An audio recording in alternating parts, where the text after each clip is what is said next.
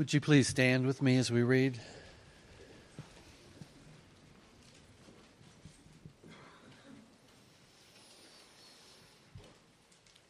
Our parable this morning comes from the first part of chapter 18 of Luke.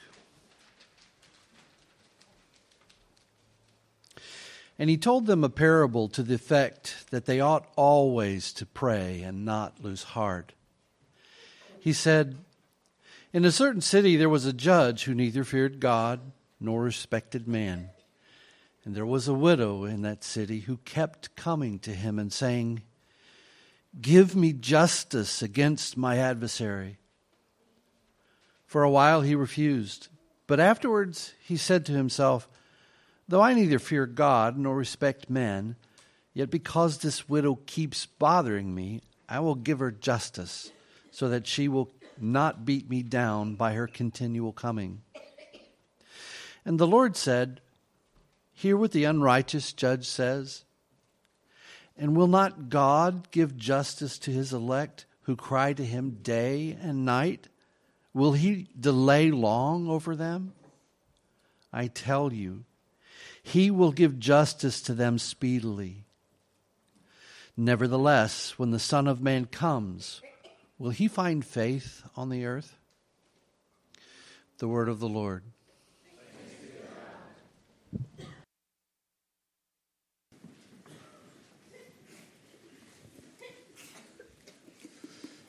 Cody Seward is a 17-year-old football player who, in a recent game, returned to the sidelines after having made an important block in a play, and to the accolades, "Well done, nice block," the coach praising his performance on the field. And it was only as he reached the sidelines and turned around that he realized that the person that he had hit, a boy by the name of Tyrell, hadn't gotten up. And so the game paused and the trainers headed out, but the trainers were followed quickly by a call for the paramedics. And then the ambulance headed out on the field, and they cut open Tyrell's jersey and began CPR and loaded him quickly into the ambulance and drove off. There was only 17 minutes left in the game, and by the end of the game, which of course nobody wanted to go back to play, it was reported back to the players that Tyrell didn't make it. He had been killed, his neck broken, and internal bleeding had ended his life quickly in the midst of this high school football game. You can imagine Cody, this game that he loves, that he plays, that he engages in, suddenly the questions of why me, why him, why now, why did I have to make this block? It was a completely standard block, nothing out of the ordinary, nothing that would make you think that it would result in the end of a life. And yet, of course, it was the most disruptive thing to Cody's life that had ever happened. As he began to wrestle with these questions, he didn't really want to play football, but he went on. As the week goes on, he goes back to the team because it's his whole life, right? It's what he does. All his friends are on the football team. He looks forward to the games. That's where his identity exists, and he finds himself back there and notices various things like the slogan that exists in the locker room, which reads, "The measure of a man is the will to fight and then fight some more, because surrender is death, and death is for the weak." He began to contemplate pregame prayers that would go over the loudspeakers where someone would pray, "Lord, protect these athletes and make them strong for the battle." And Cody, reflecting on football, would say, "Now it's kind of like I'm playing but not feeling all the things I used to feel." Cody's coaches, the players, the people gathered around him would say, "Well, Cody's in shock. He's dealing with this massive loss. He'll have to find his way over time." But perhaps Cody was waking up for the first time. Perhaps Cody was asking the best questions he had ever asked in his life. Is death just for the weak? Is football the battle for which the Lord needs to prepare one? Right, slogans that Cody bought into day in and day out as he trained for these various events and these the collision of teams suddenly seemed empty and somewhat meaningless as a result of Tyrell's death. The parable that we're considering this morning comes out of a discussion about the kingdom. People were debating when the kingdom is coming. When is the king going to show up? Is Jesus the king? If he is the king, then he should be able to tell us when the kingdom is going to arrive. We're interested in the kingdom showing up and setting everything to rights. Jesus says, no, that's not really the way that it's going to unfold. It's going to be a bit more unpredictable than that. And so Jesus, in the midst of this dialogue about the kingdom coming and the delay that will occur, tells a story in which the intent that he has for the story for the people is right at the front of the parable. There's no mistaking what Jesus is after. He says that, Luke tells us that he tells the parable so that we would pray faithfully and not lose heart. That's Jesus' goal. Listen, there's going to be a delay. You need to pray faithfully and not lose heart in the midst of your prayers. And so he tells a story of a young widow that is the example of persistence, or is supposed to be the example of persistence to us. Now, you may think of the widow as old, but she's not necessarily old. Girls would marry in Jesus' day around 13 or 14. And death often came early to individuals. So she might be a teenager as a widow. But what we know of the ancient world and what the Bible itself makes clear is that there's really no one who is more liable to be taken advantage of than a widow. In fact, the Old Testament says the only person in greater danger of being taken advantage of is an orphan. And God's people were always called upon to care for both. But this widow who has some complaint against an adversary, she isn't being treated justly, goes to the judge to make her complaint. But the judge, you see, is neither a respecter of God nor of man. He really doesn't care what the widow has to say. And because the widow is powerless, it doesn't really matter. Answering her request isn't going to do anything for him. So initially, he ignores her. But the widow keeps coming back and is incredibly persistent and makes her petition again and again and again. And eventually wears down the judge. She's a bother to the judge. And the actual word there was a kind of idiom in the ancient world. It means literally to give the judge a black eye.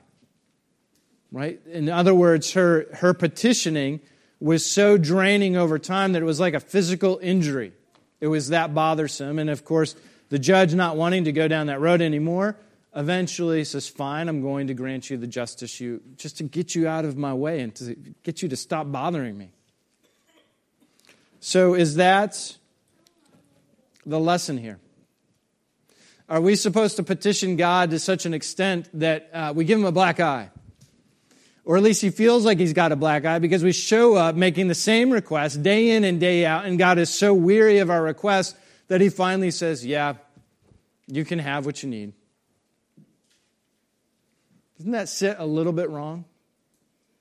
Just not quite to seem right about the character of God. And isn't Jesus drawing clearly some difference between the characters of the judge and God? The judge, on one hand, is no respecter of man or God, but Jesus is saying that no, God will deliver his justice speedily. He will not delay. He loves and cares for those who are his chosen people. So what is the lesson here? Well, it seems to be that Jesus is after the notion that we would be persistent in our petitions made to God. That we would be persistent as we come to him, and yes, sometimes make the same request over and over again. Is your prayer life characterized by persistence? By the repetition of requests made to God, because clearly that's the exhortation here.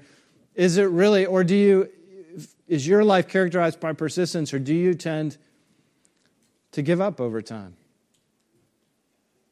You know, what's been interesting about midweek as we gather to pray on Wednesday at the end of each midweek is to hear the children pray, and what a delight and encouragement as they've taken that role on more each week. But each week there are prayers that are for Hamaswamidas to be able to come home, and prayers for ISIS to be defeated, and prayers for the Muslim world to be converted. And each week they get prayed again, and I'm convicted and I'm challenged that, I kind of lose heart in praying those prayers. They're hard to keep praying because we don't necessarily see an answer. God seems distant.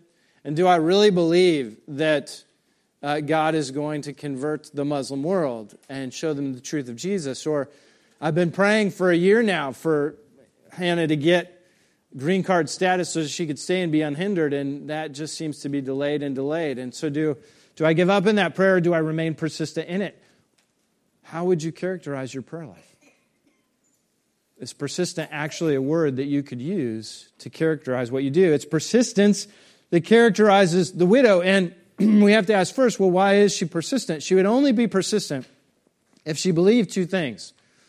A, that the judge actually had the power to remedy her situation. And B, that her persistence will actually be effective over time. Right? If she didn't believe either of those things, then she would not be persistent. There would be no reason to be. And so if you are not persistent in your prayer, if we back up, then do you not believe that God is able? Or do you not believe that your persistence will actually affect anything? Well, you have to not believe one of those things to actually not be persistent in your prayer. Do you believe that God is even listening? How many times have you been disappointed in praying for the saving of a loved one? Not only spiritually, but the rescue of someone from death, or for a child, or for the health of your family, or for a job, only to receive what you perceive to be silence.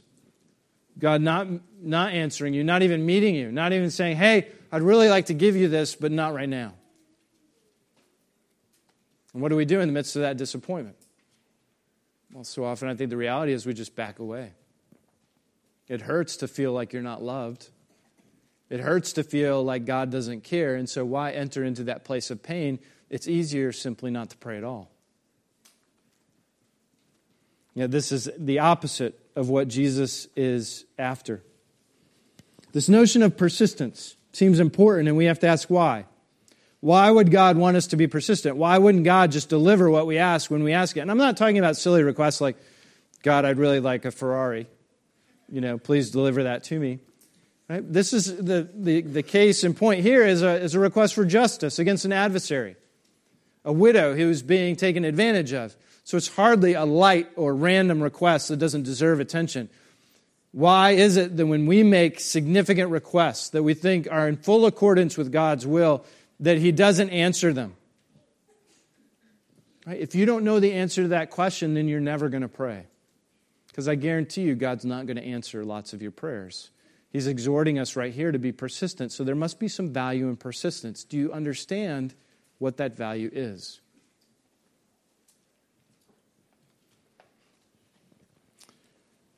Theologians have pointed out, and perhaps no one better than Jonathan Edwards, that persistence is essential to actually deepening relationship. If you were to go to God and make whatever requests, even if all your requests were completely in line with the will of God, and He was to deliver on those requests immediately, then you would treat God as nothing other than an ATM machine.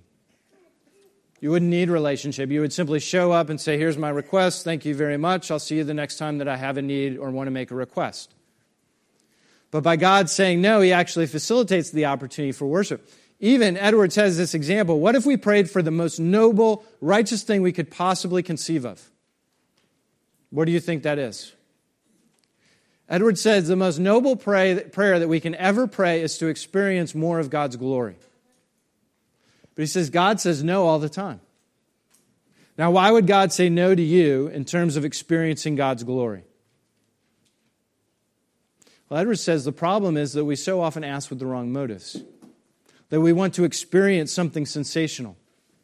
Like it's all about the titillating experience that God's glory would come down and we would have this otherworldly encounter. And that's what we want. Or we want to feel powerful or better than people around us by having this experience of God. And if God said yes, it would be a terrible thing for you. Instead, He says no, that you might have to labor over not only what you're asking, but why you are asking. And in that very labor, you get drawn deeper into relationship with Him as He takes apart your false motives. And in that, it's an act of grace and mercy rather than a lack of kindness. And at one level, you get this. Right? Say a daughter is begging for more time to spend with her mother. Mom, can't we hang out? Can we go out for a date? I want to have a lunch just with you. The mom who is savvy understands that the daughter wants this experience so that she can turn around and lord it over her sisters. Right? That's her agenda. Mom took me on a date. She loves me more than she loves you. And so for the mother to grant that request, which seems noble, I just want to spend more time with you, Mom, would not be kindness. It would be awful. It would be awful for the daughter, and it would be awful for the rest of the family.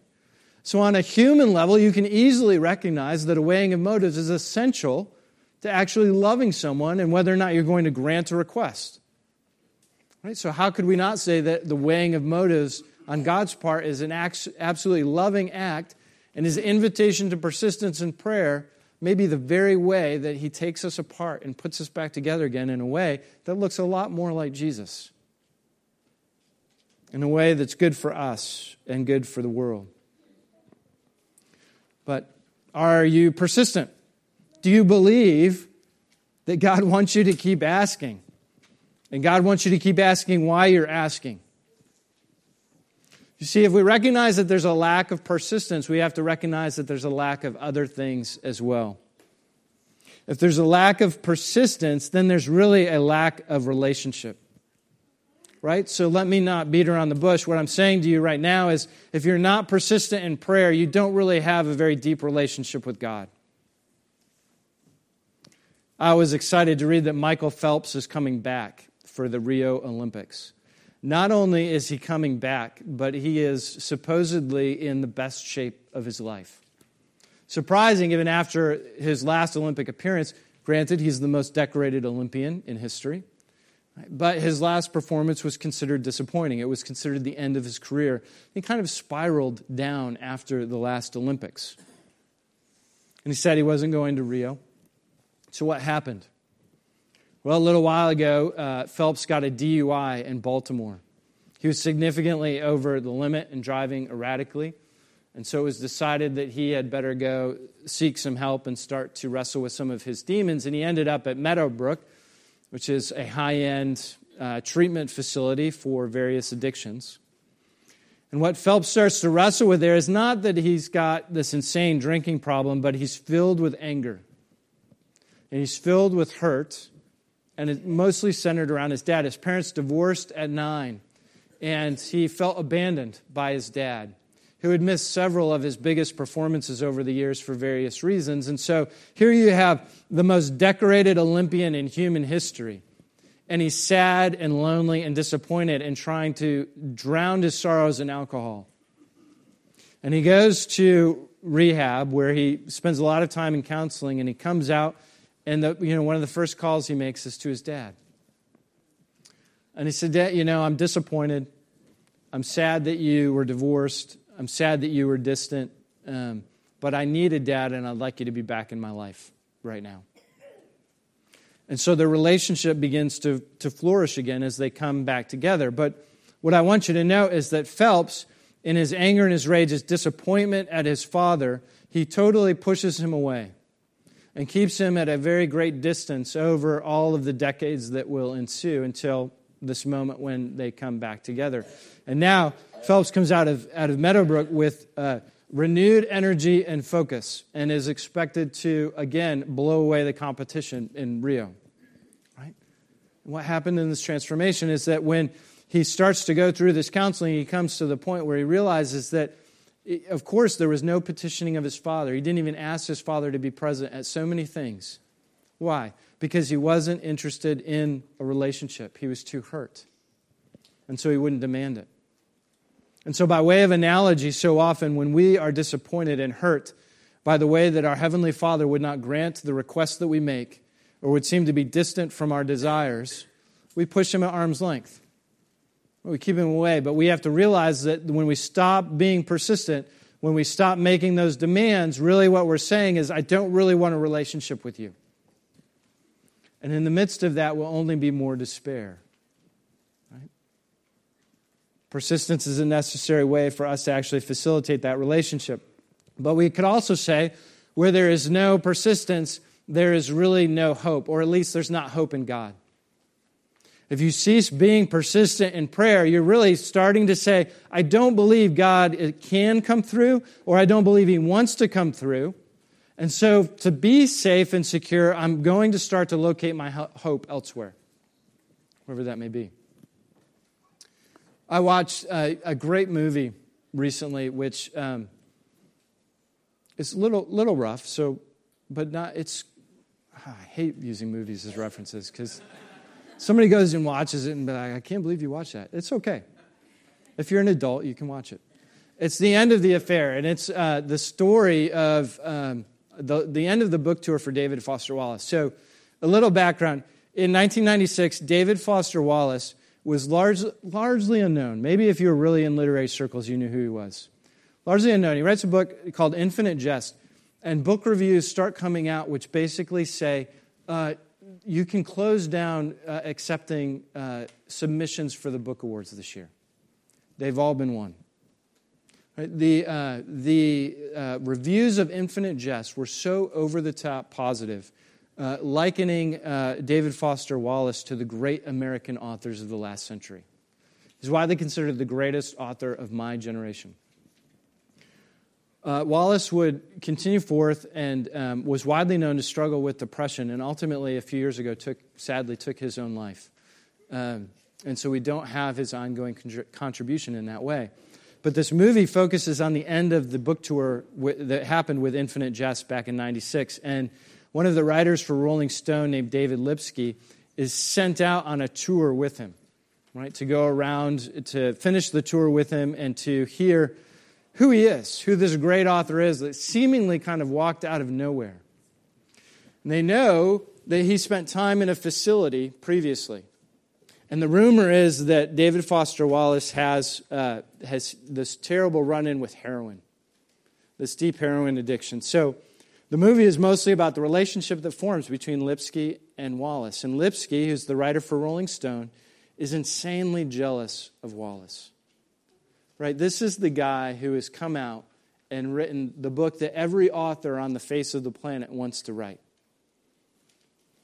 And Wallace is saying, it's not that great being on this side of being grand, of receiving all that attention. And at one point, they're fighting a little bit over a girl, and their argument, their tension, reaches a climax.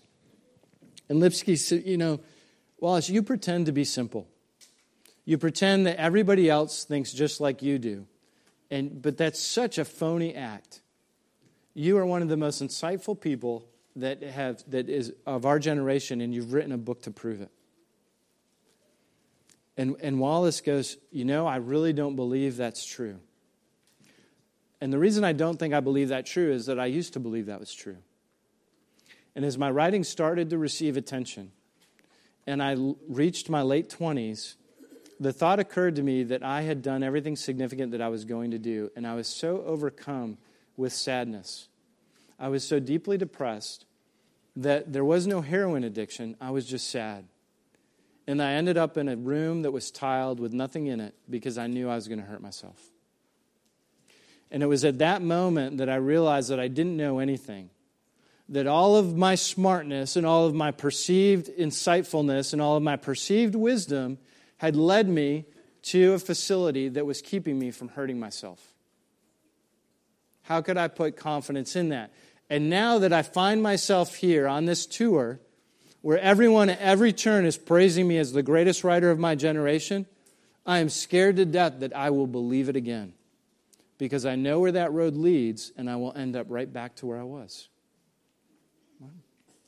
Wallace knew deeply for his age and for his experience that he had placed hope in a certain thing, that he would be made by his accomplishments, that he would be made by his writing, and if he could just write that particular book or that particular essay, then he would be established.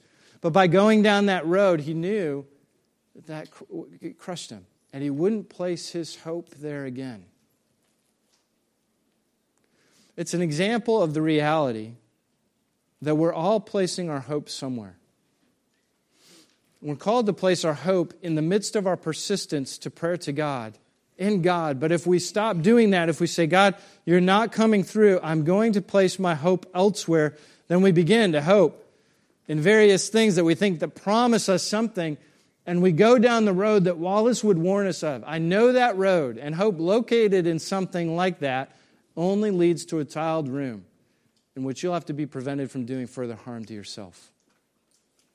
There is only one person that delivers true hope, and that is the triune God. And to the degree that your hope deviates from Him is the degree to which you are committed to harming yourself. If you are not persistent in your prayer, your hope exists elsewhere. Right? You're praying to something else. Lastly, if you are not persistent in your prayer, then you are not interested in justice. And here we must consider briefly Job, who is one of the books that every Christian must do business with, and we must keep in mind readily. Because Job is the person who is not only thinks he's righteous, God actually says he's righteous, that he's done really well. And then challenged by Satan, God decides to strip Job of everything. I will take your family, I will take your wealth, and I will take your health. And let's see what's left at the end of the day. And Job, at the end of the day, refuses to curse God and die. But what does he do? He's persistent. He orders his case. He petitions God day in and day out as his friends gather to give him bad advice. He says over and over again to God, I have been wrong, God. If you show up in a courtroom with me, I will be vindicated over you. There is not a jury in the land that will decide with you over me because you have allowed this to happen to me for no reason. Job will not stop being persistent. He knows the one from whom he must demand justice. He knows the only one who can grant justice. And at the very end, when God shows up, Job says, oh, I've had no idea what I've been talking about. And for the first time, I thought that I knew you, but now I actually do. My ears have been opened, my eyes see, this is who you are, and now I will be very quiet. Job's persistence reveals his commitment to justice, but not justice as he would define it, justice as God defines it. Right? And that's the great danger too, isn't it, in not being persistent? Is how often do we decide not to be persistent because, as Jesus says, God will be just and God will not delay. And we said, no, I want justice in my way and I want it done in my time. And that's not the way God works. He doesn't dance to your tune. And it's in his delay, and it's in his commitment to justice as he perceives it that you're actually blessed, that Job actually comes awake and knows God for the first time, even though he thought he knew him. If you are not persistent, then you do not desire a relationship with God. If you are not persistent in your prayer, your hope lies elsewhere. And if you are not persistent in prayer, then you are not really committed to God's justice. You may be committed to your own, but not God's. Cody, who is the boy who took Tyrell's life through a random block in a football game, kind of continued to spiral and not do well in the days following that hit. Eventually, counsel would be brought in, and they actually brought in a football player who had done the same thing about 25 years earlier to talk to him. But the point of healing came when Cody went to the funeral. The entire football team actually went to the funeral and asked to see the mother of Tyrell, the boy who had died before the service. And they met in a room off to the side in the church that day, and they presented the mother with a check that said, we're sorry, this is just a small token of how sorry we are that you've lost your boy. And they went through a line and expressed their condolences, and it was Cody who was at the end of the line and didn't want to be there. Right? Can you imagine at 17 years old, meeting the mother of the child that you had accidentally taken the life of on the football field? And Tyrell's mother swept Cody up into a big hug, and she said, it's okay. And in that moment, what Tyrell's mother did was absorb the loss of her son and grant forgiveness to Cody, right? And that is why we need to be persistent in prayer. Because the person we're persistent with is the one who sweeps us into a great hug and absorbs the loss that we have created unto himself. He absorbs that we take the life of his son unto himself so that he can enfold us in his arms and say, it's okay, and it's going to be okay. It's him that we trust. To whom else would you pray? To whom else would you be persistent in prayer? Be persistent this week. Run to him in prayer and pray to him over and over again, and delight in the way that you experience hope and relationship and justice. Let's pray.